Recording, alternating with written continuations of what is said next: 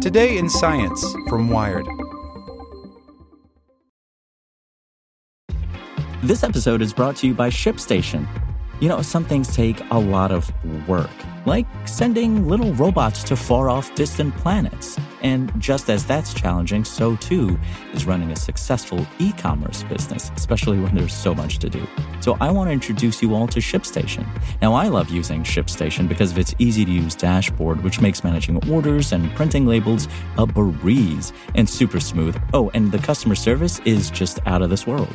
It's exactly what you need to help grow your business. Sign up for your free 60-day trial at shipstation.com/technews. That's shipstation.com/technews. As a longtime foreign correspondent, I've worked in lots of places, but nowhere as important to the world as China.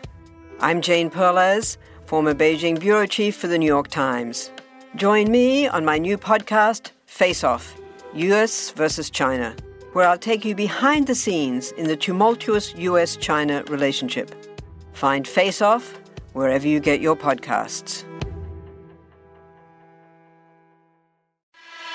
Hey there, this is the spoken edition of Wired. Pentagon Space Corps plan leaves Earth science in the dust, by Eric Niler. Scientists and the military have often tussled over who calls the shots in space. The first astronauts were military test pilots. NASA made the space shuttle extra big to accommodate the spy satellites Pentagon planners wanted to launch. And it took 15 years for the Defense Department to release topographical maps gleaned during a classified shuttle mission so scientists could use them. Now, two budget fights in Washington reveal how this uneasy relationship is tilting once again toward the needs of the military. Last week, a House Armed Services Subcommittee approved legislation calling for the creation of a Space Corps within the Air Force. This branch within a branch would operate independently of NASA, the nation's civilian space agency. The idea is to prevent the Air Force from diverting space funding to other areas, say Afghanistan or new fighter jets, and consolidate talent and expertise within one office. Representative John Rogers, Republican Alabama, who chairs the subcommittee on strategic services, said during the hearing. No one included a price tag on the proposal, but it would lead to a reorganization of salaries and budgets.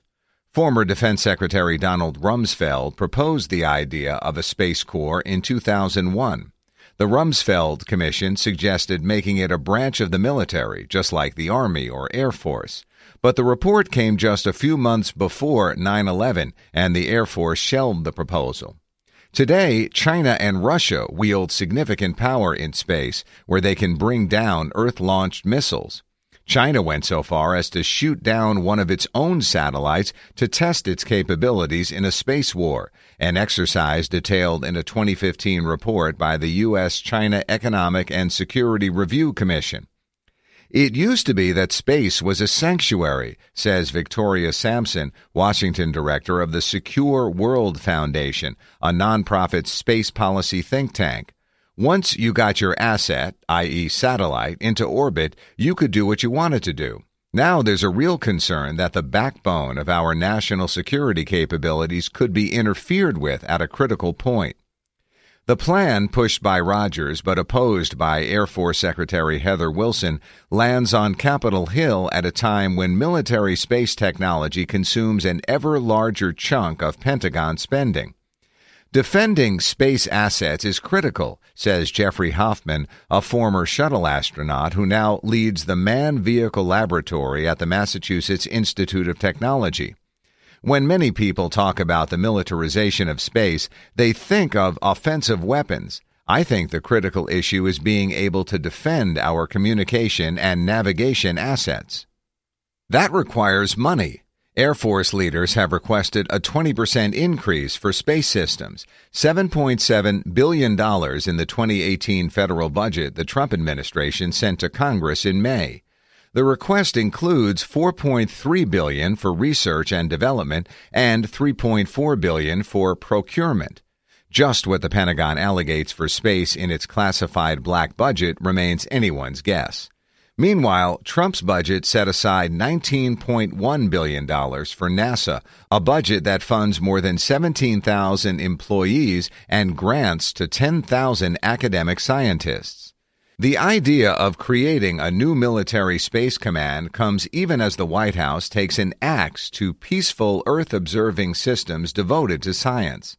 The Trump administration wants to cancel 5 NASA Earth science missions and slash NOAA's budget for studying the Earth, weather, and oceans, including ground and spacebound sensors. Sampson and other policy watchers say cuts to NASA's and NOAA's satellite monitoring programs are driven by the Trump administration's hostility toward and denial of climate change. In fact, NOAA's climate and weather programs observing satellites are also vital to keeping the United States safe, according to Anthony Busalacci, president of the University Corporation for Atmospheric Research, a nonprofit consortium of 100 universities focused on research and training in the climate and environmental sciences. These Earth-observing satellite assets that we have are central to protection to life, property, and economic development and national security, says Busalacci. At the same time, he sees a future in which bright lines between military, commercial, and scientific missions into space blur. Already, the Pentagon's National Geospatial Intelligence Agency buys Earth images from Digital Globe and other commercial satellite firms, and NASA hires SpaceX to make resupply missions and purportedly launch spy satellites for the National Reconnaissance Office. Given the political realities of science funding these days, Busalacci thinks some creativity is in order. He argues for networks of smaller, cheaper satellites and other private sector solutions to replace the big, expensive government satellites that provide easy targets for congressional budget cutters. The present path we are on is not sustainable, he says. We can't continue to put up these Battlestar Galacticas on a fixed budget. There also might be a way for the military and scientists to actually cooperate.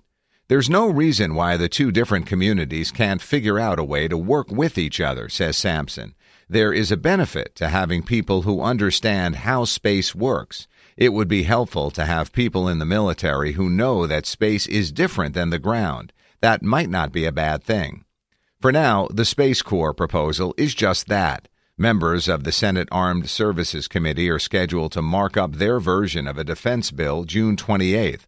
The full House will vote on Rogers' plan when it returns from its recess after July 4th. Want to learn how you can make smarter decisions with your money? Well, I've got the podcast for you. I'm Sean Piles, and I host NerdWallet's Smart Money Podcast. Our show features our team of nerds, personal finance experts in credit cards, banking, investing, and more. And they'll help you make the most of your money while cutting through the clutter and misinformation in today's world of personal finance. You'll get clarity on strategies to help you build your wealth, invest wisely, shop for financial products, and plan for major life events. Listen to NerdWallet's Smart Money Podcast wherever you get your podcasts.